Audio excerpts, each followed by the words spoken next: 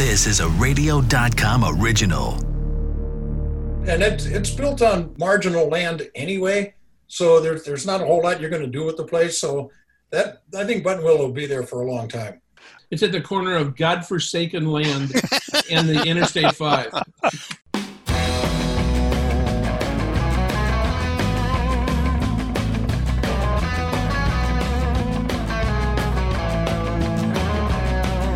Hey, greetings and exclamations, everybody. It's time once again for another Talking About Cars podcast, where everybody has a car story. And this time around, I'm Randy Cardoon. Well, I'm always Randy Cardoon, but this time around, I am him again, because frankly, I'm the only one that showed up to audition. And this is, of course, my partner in grime, kind of like slime and grime. That's right. Yep. Grime. Yeah. Hot Rod Bob back, ladies and gentlemen. Thank you for coming. Hi there, everybody. Hey, how you doing? All right. Now, coming up today, we're going to be talking about racetracks. And in Southern California, we're going to be talking about the fact that there are, believe it or not, over 1,200 racetracks in the U.S. And I'm not talking about horse tracks. We're talking about automotive racetracks. Of course. 79 of them in the state of California and only about 20 of them here in Southern California. Did you know that, Bob? I didn't realize there were that many still in Southern California. Well, and that's the interesting point, because I have the list of the ones in Southern California, and I'm going to guess that a lot of them no longer exist, and some of them are motor tracks, but they're like motocross. I'm assuming they're bike tracks and that kind of thing. Other ones are superstar tracks that you see on TV all the time. So we're going to be talking about that. Joining us will be Dar Hawthorne, who you know. Yes, I do. Go From way Nitro back. Reports. Yeah, we've been around. We were on Speed Scene Live together. He and Donnie Couch, who used to be the crew chief for Tom McEwen, do their Nitro Reports, and also would assist with color commentary for Nitro passes at the Hot Rod reunion in the March Beat. And also a neighbor of mine, Harold Osmer, is kind of an automotive racing historian. He knows a lot about tracks that were in the area, and he knows about tracks that were in locations that you wouldn't believe, if you are not an automotive aficionado or you follow this a lot, that you would actually think that they put racetracks in. So Harold's going to join us here in a couple of minutes, and we're going to talk a little bit about that as well. And then what they all have to do in this coronavirus COVID-19 thing, and how some of them may or may not be doing so great. Right. And whether or not a lot of them are going to survive. I think in that instance, that's something we should all look at. So that's going to be coming up here. But just checking, Bob, anything exciting in your neck of the woods? You doing any racing or any driving or any stalling or conking out? Well, we just came back from a day at Irwindale Drag Strip. That's still going strong. Now, they still can't have spectators, but they've been getting packed houses with racers. And they gave me some insight as to what's going to be happening even when the COVID restrictions are lifted. And it may not be what a lot of people want. Very interesting. And of course, we're going to talk a lot about the fact that some people are going to racetracks like that, all based on events. Like, for example, I belong to Chrysler Performance West. It's a car club in Southern California. They're going to be having their fall fling. What it is, where you don't necessarily get spectators, but you will if you have a car and you want to join and that kind of thing. Then if you're going to race, then in theory, you could very well participate. So it'll be interesting to see how that goes later this month. It's going to be interesting. That's the 24th of October. And I was down at the track yesterday to talk to them specifically about that event. So we'll see what happens with that. All right. Very good. Well, maybe Hot Rod Bob Beck will be there. All right. Let's get into the show. Bob, would you like to do the honors for us today, please? Dun, da, da, da, and they're here, ladies and gentlemen. There you see him, Harold Osmer, talking about tracks that were, and Dar Hawthorne is going to talk about tracks that probably will be were somewhere along the line. That's horrible English, but you get my idea. Yeah. So welcome, guys, to the show. Thanks for joining us, and I see you guys, you're wearing the Nitro Reports there, Dar. Well, it's a show that Donnie Couch and I have been doing on local Nitro, and particularly on the NHRA Heritage Series for the last 7 years. And we're really dealing with a very small fan base and small market there because it's what we love. That's great. You and I we did this as part of Speed Scene Live for That's a while. right. That's right. So that's where it got its start, and that's where gas and Nitro Reports mixed. Spawned. Spawned, yes. Oh, Something here like we that. go. Now we're getting into the R-rated stuff. Harold, thanks for joining us. What shirt are you wearing today, buddy? Turkey Night Grand Prix shirt. Ooh. All right. All This right. year- Agajanian. Yeah, Agajanian Productions and whatnot. I've been involved with it for about 20 years. I make the program, and it's one of many events that got canceled this year. It was going to be at Ventura Raceway again, and for the third or fourth year in a row. And of course, that's on the state fairgrounds. So not only do you have the standard COVID drama, whatever it is, but now you got to throw in the state and the county and everybody else. And that's one of the big events. It would have been the 80th running this year. Wow. It's Wow. the longest running motorsports event in California. And it got canceled like so many others. Let me get some quick background on you guys before we really start getting into the raceways. And Dar, let me start off with you. How did you get involved with racing, and how long of a passion has it been for you? My dad took me to the Times Grand Prix in 1961 at Riverside Raceway. And I thought that was pretty cool. Then when NASCAR came, I thought, oh, that's cool. And then when the Hot Rod Magazine drags came, it's like, what are those other things? I'm stuck on drag racing. So from about 63, 64, I went on my first national tour when I was 13 with Wild Bill Shrewsbury and Jack Christman and the Saxon Sons Comets. Wow. And the rest is, as Bill Shrewsbury said, whenever he introduces me to somebody, he says, I ruined this kid's life. That's funny. That's funny. Harold, how long does this go back for you? This goes back to the mid-1990s. I was a graduate student at Cal State Northridge, interested in urban planning. And so I needed a graduate thesis. And this was right about the same time the California Speedway was being built. And I thought to myself, well, I've been a fan. I went to Ascot a lot and that kind of thing. And I thought, well, there were probably 10 or 15 racetracks in LA. And, good practice if I just go find the book about the 10 or 15 racetracks in Los Angeles. Turns out there was no book. And that became my graduate thesis. What I discovered was that, to summarize real quick here, I looked into, for the thesis part, I looked into where racetracks were in Los Angeles, what's there today, and what effect a racetrack had on future land use. The short answer is none. If you think of a gas station, for instance, you can't just make flat and build a house. There's a zoning requirement, all these different things that go into play. So that's what I was looking at. But like I say, the short answer to that question is none. The more fun answer is that more auto racing has taken place in Southern California than any other place in the world. From 1903 up to the current time, 174 different official racetracks just in Southern California, more than any other place in the world. And the 1903 event was at Agricultural Park, which is where the Coliseum is now. And we still have racetracks in the area. If you include Bakersfield, we have Kern County Raceway and Oildale and a couple of drag strips up there, as well as Irwindale Speedway in Paris and Ventura. So there are some active tracks still. But, and the thing I was just going to say is, it just amazes me, for some people that don't know, near Gilmore Field, over where Television City is now, there used to be a racetrack there. Sure. That's right at Farmers Market. And when I talked to Hank Hilty over there, he said, yeah, they had to sell because the family was land rich and cash poor, as they say. And so they had to sell. And the racetrack, Gilmore Stadium, was built in 1934. And it was primarily made of wood. So by 1950, it was about time for that thing to need renovations and modernization and everything else. And so they weighed that against, the studios, CBS Studios coming in and saying, hey, we'll buy that property and do this for you. And that's how a lot of it went. One other thing real quick, nobody along the way in Southern California ever came along and just said, no more auto racing, that's bad, I'm going to shut down that damn track. Nobody did that, not across the board.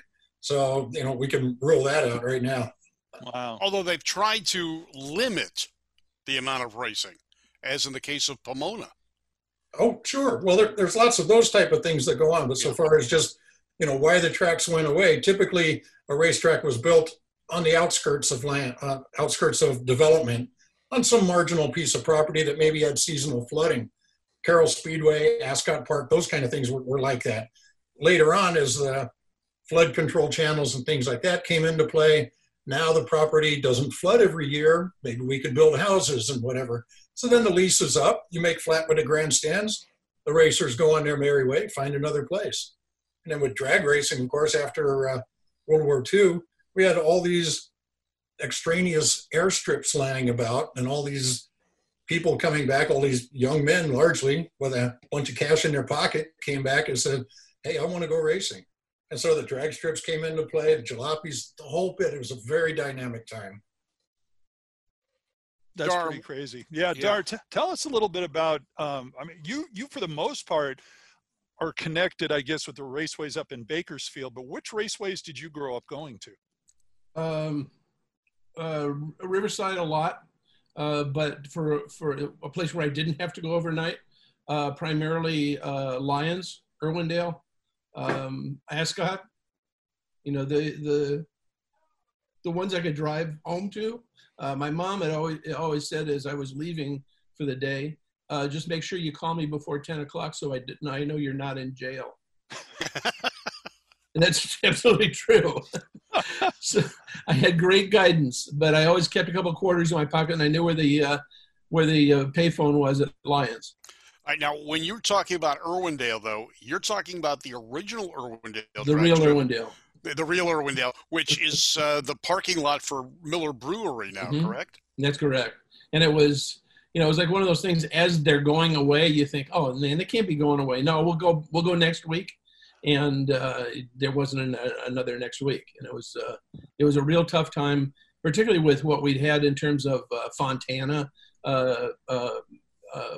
San Fernando Raceway, so many things that you could just, like, you could go to Ascot on Thursday or Friday, go to Irwindale or Lyons on Saturday, and then go to San Fernando on Sunday and see an afternoon of drag racing.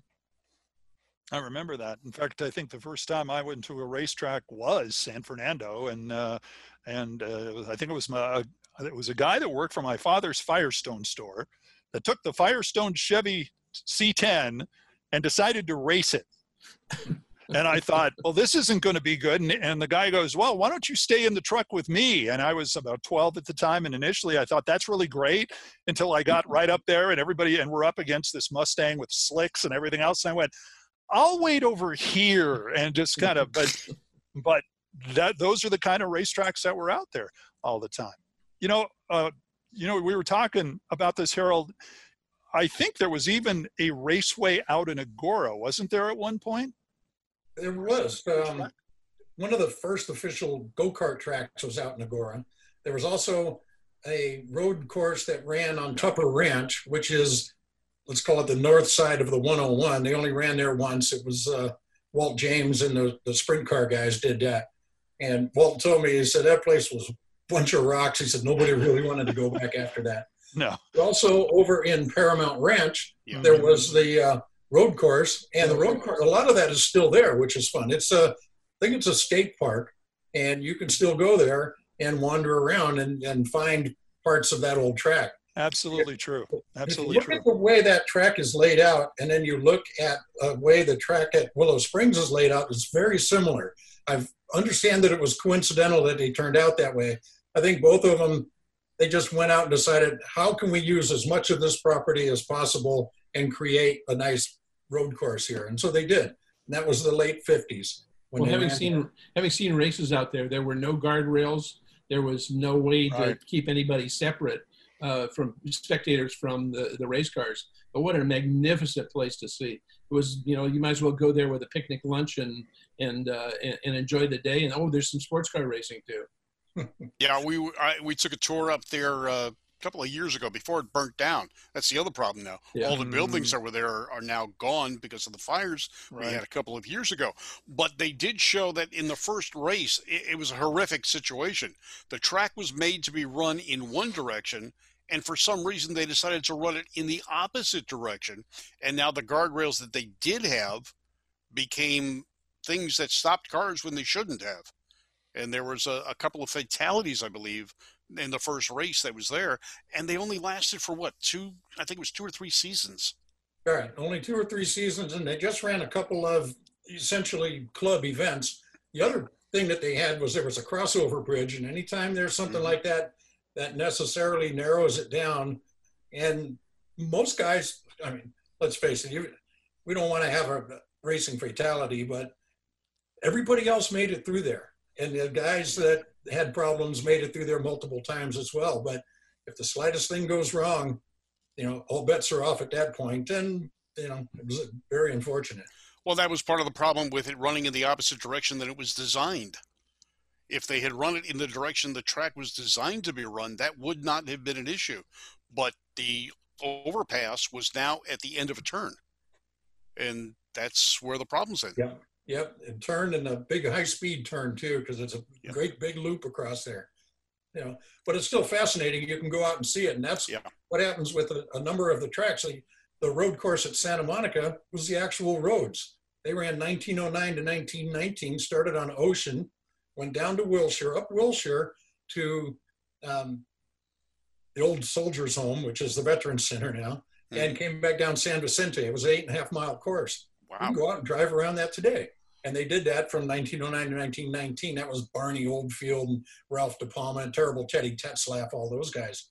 And so the roads are there. Same thing in Venice. There was another road course in Venice. And, that's part of what makes it interesting is anytime you drive around Los Angeles, there being so many tracks, anywhere you are, you're usually within about 5 miles of an old racetrack, an old race site. And they go away for a variety of reasons, but they were all over the place. And as you guys mentioned before, there's a wide variety of opportunities for people to race. A lot of different types of racing, motorcycle racing. You guys mentioned Ascot earlier, Ascot Park. That was actually the 4th track called Ascot. But down there in Gardena, you'd run motorcycles one night and sprint cars the next night and dune buggies the night after that and stock cars the night after. They were open, almost throughout the week, which was wonderful. Yeah. Friday nights, I'd go over on the short track that they had built for the quads and the go-karts. And I ended up picking up a job doing that, working there on Friday nights. So I worked at Nissan down the street, so it was an easy just drop over, and there I was. So what'd you do there, Bob? Same thing I do every place else. I talk a lot. Oh, they actually gave you a microphone. They gave me a microphone, and I traded off 3 races. I do 3 races for I would announce 3 races for rebuilds on my go-kart when I was racing karts. Very good. I wonder, you guys, how many of you remember the Los Angeles street races in the early 90s? Yeah. In downtown LA.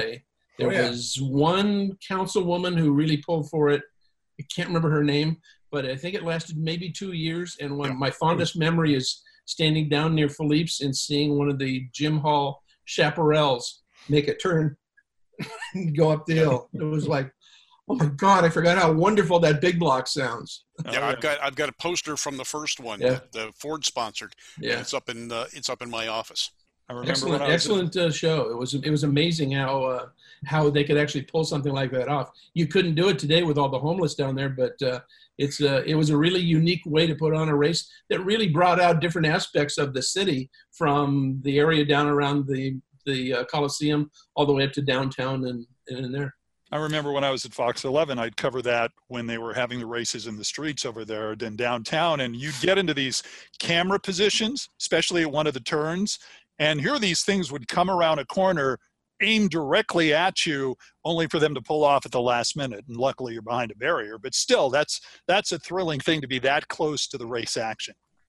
Yeah, and Long Beach is the same thing. Long Beach, it's been able to last for so many years. They've made a lot of concessions, but the city has supported it and realizing that it is a draw for their city. Mm-hmm. Well, that was something Dusty Brandell worked for city government at the time, and she was also big into racing, of course.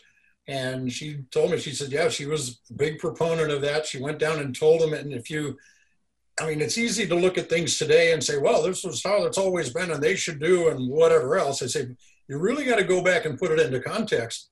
In the late 70s and the early 80s, downtown Long Beach wasn't a very friendly place to be.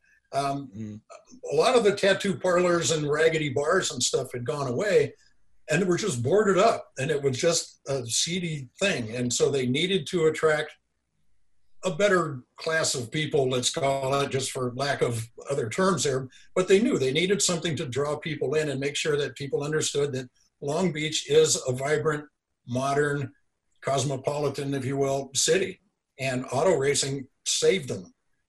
Part of what made it possible there too was that whole part over there by Shoreline Drive and whatever doesn't run through neighborhoods. So they were able to adopt and build and transform that in such a way that they could have it suit their needs without chasing everybody out and doing those kind of things. They didn't have to close a whole lot in order to do that. That'd be interesting to see, though. What other place might really be helped by a race like that can just take over a city as far as California is concerned? Any suggestions? Any thoughts? Could they go back to Corona, the big circle?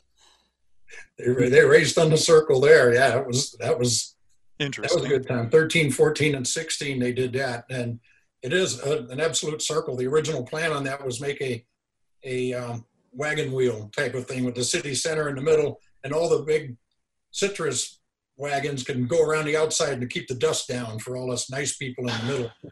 That didn't work out. The circle doesn't work for that. But Grand Boulevard is still there, so that's another fun one you can go drive on. What happens is there's the misconception that if you hold an auto race and people show up, there's huge sponsorship and everyone's going to make a lot of money and I want mine. And that really isn't how it happens. You know, the reality of that is doesn't play out. You know, you show up on a given day and you see all these people there. Like if you go to Irwindale Speedway, for instance, clearly not this year, but you go there on a demo derby night and whatever else, and they got the places packed full, and you go, man, these guys must be raking it in. Say, well, did you come last Saturday and watch when they had stock cars running and they had, you know, about 1,000 people, decent crowd, but that's what they get is about 1,000 people, which is okay. You know, but people look at it on those busy days and say, man, these guys, every day, it must be like, it's like this every time I come here.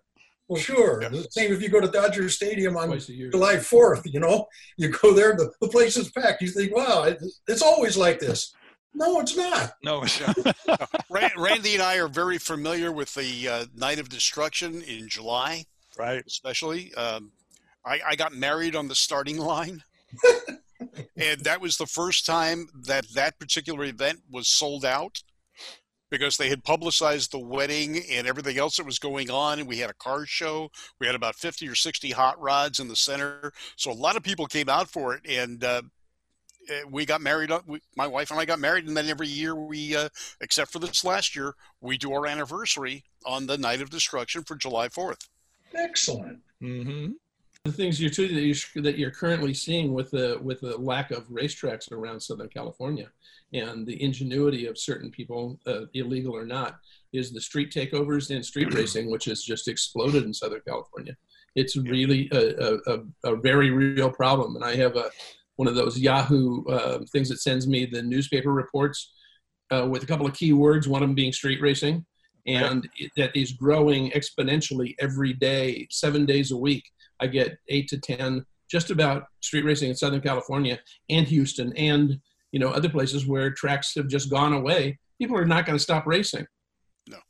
Are you talking about that in the sense that street racing as we know it, or street racing like guys who do takeovers of intersections and stuff? I'm putting them together. Oh, okay. All right. Yeah, one of the things Irwindale tried to do, and it's no longer there, but that's because of COVID, is there was what they called the burnout box. And there was a large area that was blocked off so kids could come out very inexpensively and do what they're doing on the street, but do it in a legal, safer fashion. COVID has killed that. So what's going to happen is the kids are going to go on the street, and some of the younger adults will. But we're also losing tracks, and still today.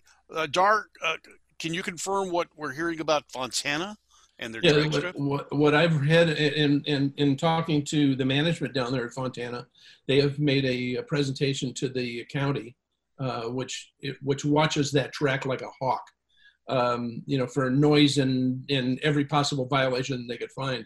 But what their plan is to change the 2-mile oval to a half-mile oval, bring all the grandstands in, sell off the top portion by the railroad tracks, as I have heard, a distribution center for Amazon, which has direct connection then to both freeways, the 210 and the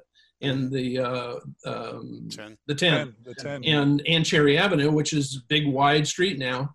And if they do that, the track may survive down there. But too, from a couple of years ago when they used to have 2 NASCAR races there, they couldn't support it, and they ended up taking out the large grandstands on each end and turning them into motorhome parking, so that you looked like the place was still packed, but they'd actually reduced the capacity by, I think, around 15 or 18,000. Right, but with this plan too, it does include eliminating the drag strip, does it not? It's not in the plans. Okay, I can tell you that. I've seen the plans. It is not in the plans. There is definitely room for it. And one of the nice things that could happen if there is a long building there that becomes a distribution center for whoever, it also becomes a sound wall, right, which will help drop some of the sound of the half mile and a potential drag strip. But the bottom line is they're hurting. And they're a track that's owned by NASCAR. Yeah. Yeah. See, well, Doug, you touched on something there that's key to all of this. You said there's not enough people showing up to support these races. Well, you're not only supporting the races, you're supporting the venue. You're keeping the venue there, whether it's Gilmore Stadium or Irwindale Speedway or Fontana. If the fans don't show up, the ownership really, they owe it to themselves to find something that will make them money. That is the ultimate goal in the game here. And if we as fans choose to not attend the thing, or maybe I'll go next year or whatever it is, or find reasons to not go, that's why these things go away.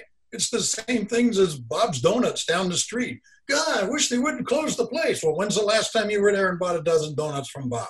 High school. Right. That's why the place closes. So if we don't support it, and we're the guys who are, fans of this stuff, if we don't do it, then, we got nobody to blame but ourselves, really. Yeah. Right. One of the things that had come out yesterday when I was talking to Tim Huddleston at Irwindale was the cost of racing is not going down, it's going up, especially with the lack of participation by spectators. So to bear the brunt of this, the entry fees for racers is going to go up. How do you think that's going to affect just attendance by racers? I mean, we've lost many divisions of racing at Irwindale Speedway, for example. Agajanian doesn't do his turkey night at Irwindale, yet he has in the past, and moved it up to Ventura. It's more cost effective. It's also dirt, which is what Ascot was known for. Turkey night should be on dirt always. Yeah. Well, they did it at Paris. They did it at Ventura, and I loved it at Ventura because it's a 5-mile drive. Right. But I loved it at Irwindale too because I work there, and it was, on asphalt. Man, those things are quick. But how do we do that? Because the spectators don't realize they are the reason the racing can continue.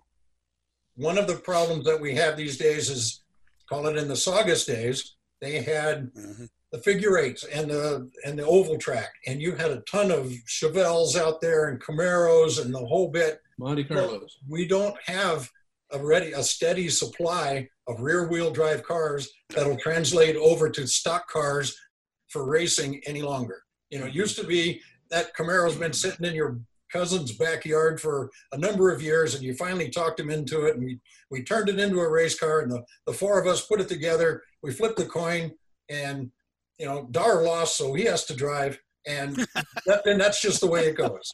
And have you guys seen my driving record, by the way? Guys can have that kind of fun back then. I say, but nowadays, there's all these costs involved. But as we mentioned, also, if you take away racing, racers won't quit.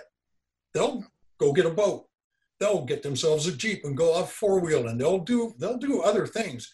the personality of race people is they're just active. They got to do stuff. They got to solve problems. They want to be part of a team.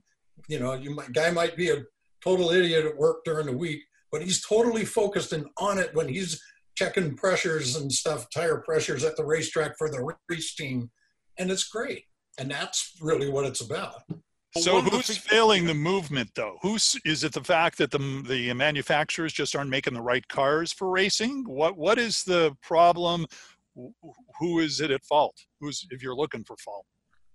Go ahead, I think that what we've lost is the whole idea of a promoter. That you can come in and you can pick up the lease on a piece of land, an existing racetrack. If you don't know how to promote it, if you don't know how to do stripper night, if you don't know how to incorporate car shows, if you don't know how to bring in every aspect that will appeal to virtually anybody that drives, you're not a good promoter. And I know I promote a regional Nitro Funny Car series in Tucson,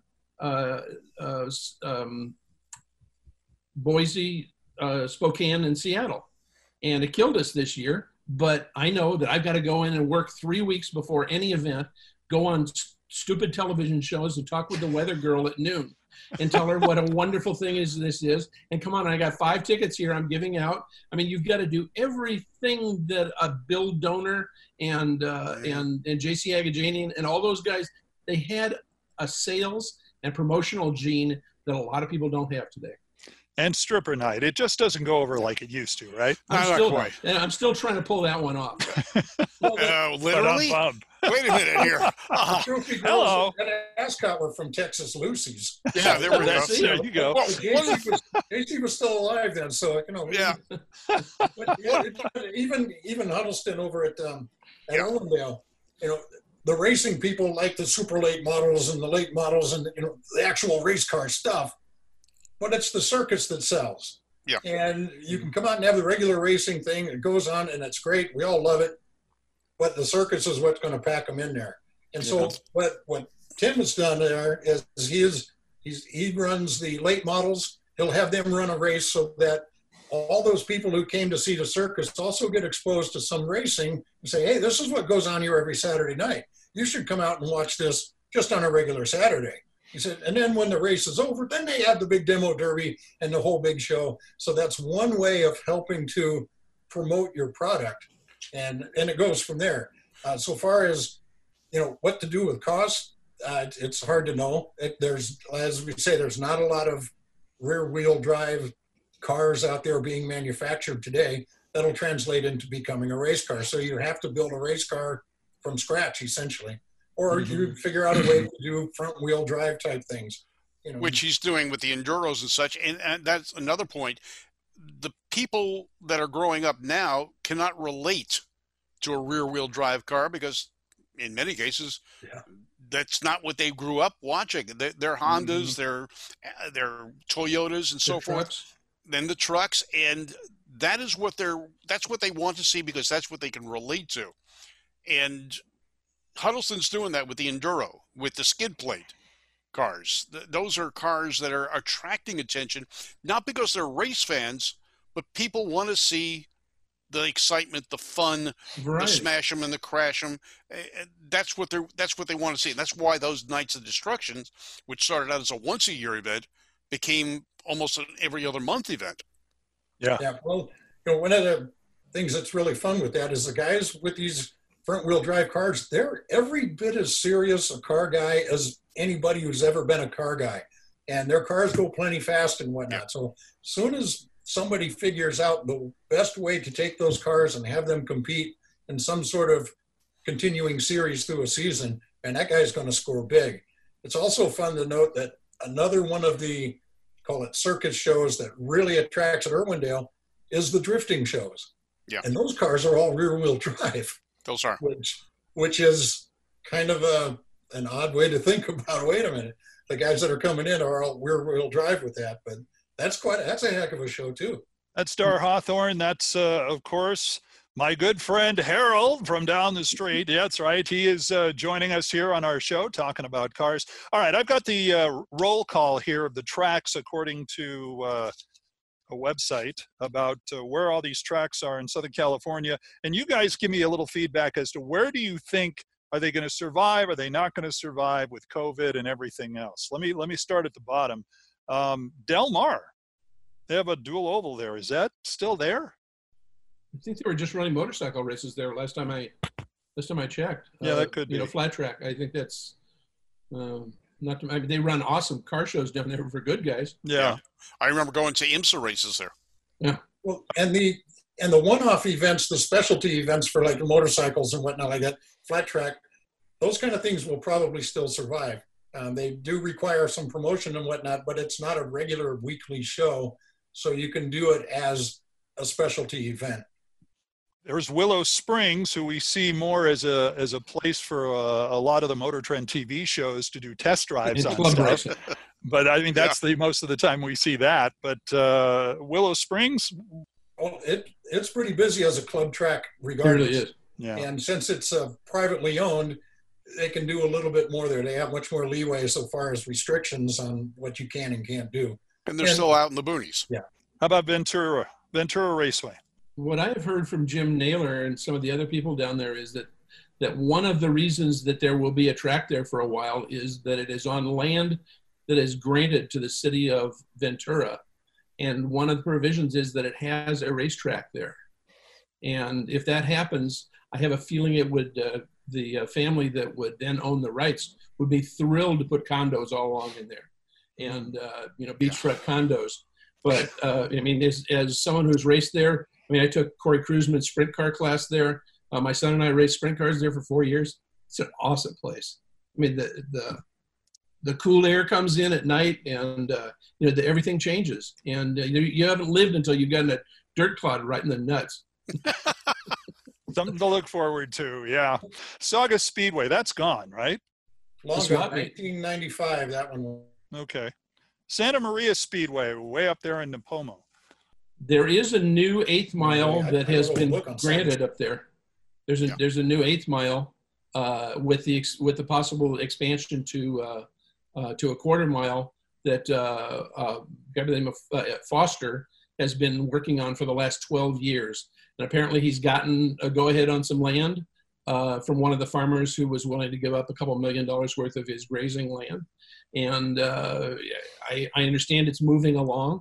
And then Santa Maria, the dirt track there, the speedway is still, there. I drove by there 4 weeks ago, and there were cars out there on the track on a Saturday night. Well, Bob, you mentioned Paris too. Paris, Yeah. Perris Raceway out there. What's up with that you're aware of, or any of you guys? Well, they're racing every weekend, aren't they? Yeah, for the most part. And they're on county land too, which is wonderful. Okay. Plus, they've got the sprint car class there as well going on a regular basis with I forget who the lead instructor is, but I know Donnie took the class. It's a beautiful. It is a beautiful, extremely fast track. What about Buttonwillow? It's a nice track. That's SCCA owned. But as I recall, there weren't any grandstands there. Is that right, Bob? Last time I was there were no grandstands. Mm-hmm. No, it's basically a club track. It's SCCA's personal track, and Warren Smith, who used to be with NHRA, originally managed it when he left Bakersfield. Sweet drag strip. Yeah, and it's built on marginal land anyway, so there's not a whole lot you're going to do with the place. So that I think Buttonwillow will be there for a long time. It's at the corner of godforsaken land and the Interstate 5. But it's also a different attitude up there. Bakersfield does support their racetracks. Very much so. I mean, I used to go to the Oildale. That place was packed on a Saturday night. That was an event. People dressed up just to go there and get clotted with dirt and mud. There are homes all around it. Yeah, which there weren't when I was going out there, but I can remember EPA coming by and watching and checking dust for how much pollution there was from dust in the air, and we'd have to water that track down quite a bit. I had talked to Spud Simpkins years ago, and he told me that when he took over management at Oildale, he looked around and he saw the only people nearby was a trailer park just to the north of him. Yep. So he went over there and he talked to the trailer park guys and he said, "Hey, what can we do to be better neighbors?" And they ran down a list. They said, well, you can stop having your guys racing until 3 o'clock in the morning. You can stop racing in the parking lot, kicking up all the dust after the event. You can do this and this and this. He said, okay. So he agreed. He inserted a curfew, voluntary curfew on the racing. They would water the parking lot. He did all these different things. And in return from the trailer park, they had him sign off a thing that said, hey, we're not going to complain about the noise from the racetrack. So long as they behave themselves, we'll all get along. And then the city council up there was able to take that, and anytime there was new development, they went straight to the developers and they said, hey guys, you guys, got to recognize there's a noise source nearby. You can't move in and then complain. And it was a very forward-thinking part on Oildale's concern, and that's why a lot of the houses around there, they just live with the sound because you pretty much have to, because it was built in from the 1950s. And that was some good thinking on their part. Yeah, and it was because behave, be good neighbors. We all want to get along. We just want to have our fun and not have to worry about you chasing us out. Yeah, because Pomona basically took the opposite stance, and they no longer have road racing. The drag strip is limited as to what it could run. They challenge rather than try and work with the community. Well, they also pay off the city of Laverne. Yeah, a little bit about Yeah, not enough. Maybe a little.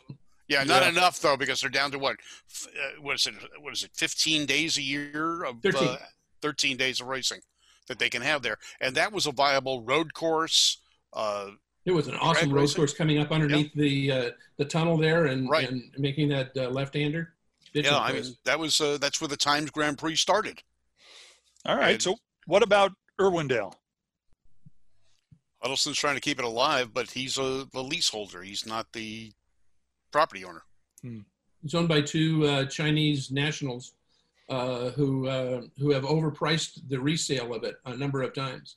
And I think they're just taking anything they can get right now. There were originally 3 Chinese gentlemen who bought it, thinking they were going to turn it into a huge distribution center, not realizing what was underneath it was god-awful chemicals, tires, parts of the earthquake from Northridge, and not really anything that could be developed.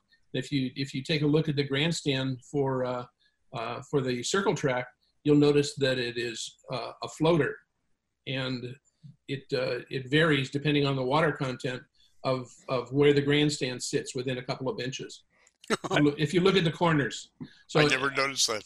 For them to turn it into something else, I don't think that's very viable. And the last time I heard, the price tag was $26 million for that little crappy piece of land.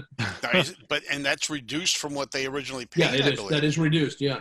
Yeah, they paid fire sale. Yeah, fire sale. They paid over 40 million for that. And the guys at the trash company just walked away and go, yeah.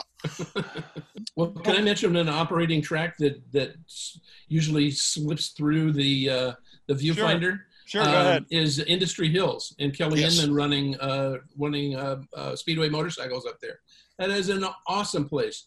3 bars, tacos. I mean, it's usually very well attended and a really good bike count, and a very, very entertaining show. And it's over and done in 3 hours on a Wednesday night. Now, they have lost their announcer. Yes, they have, sadly. Sadly enough, and he was also our announcer at Irwindale. Yeah. But Bruce passed away, succumbed to his many illnesses. He was a trooper too. Yeah. Hall of Fame at Long Beach for being the announcer there from almost its inception.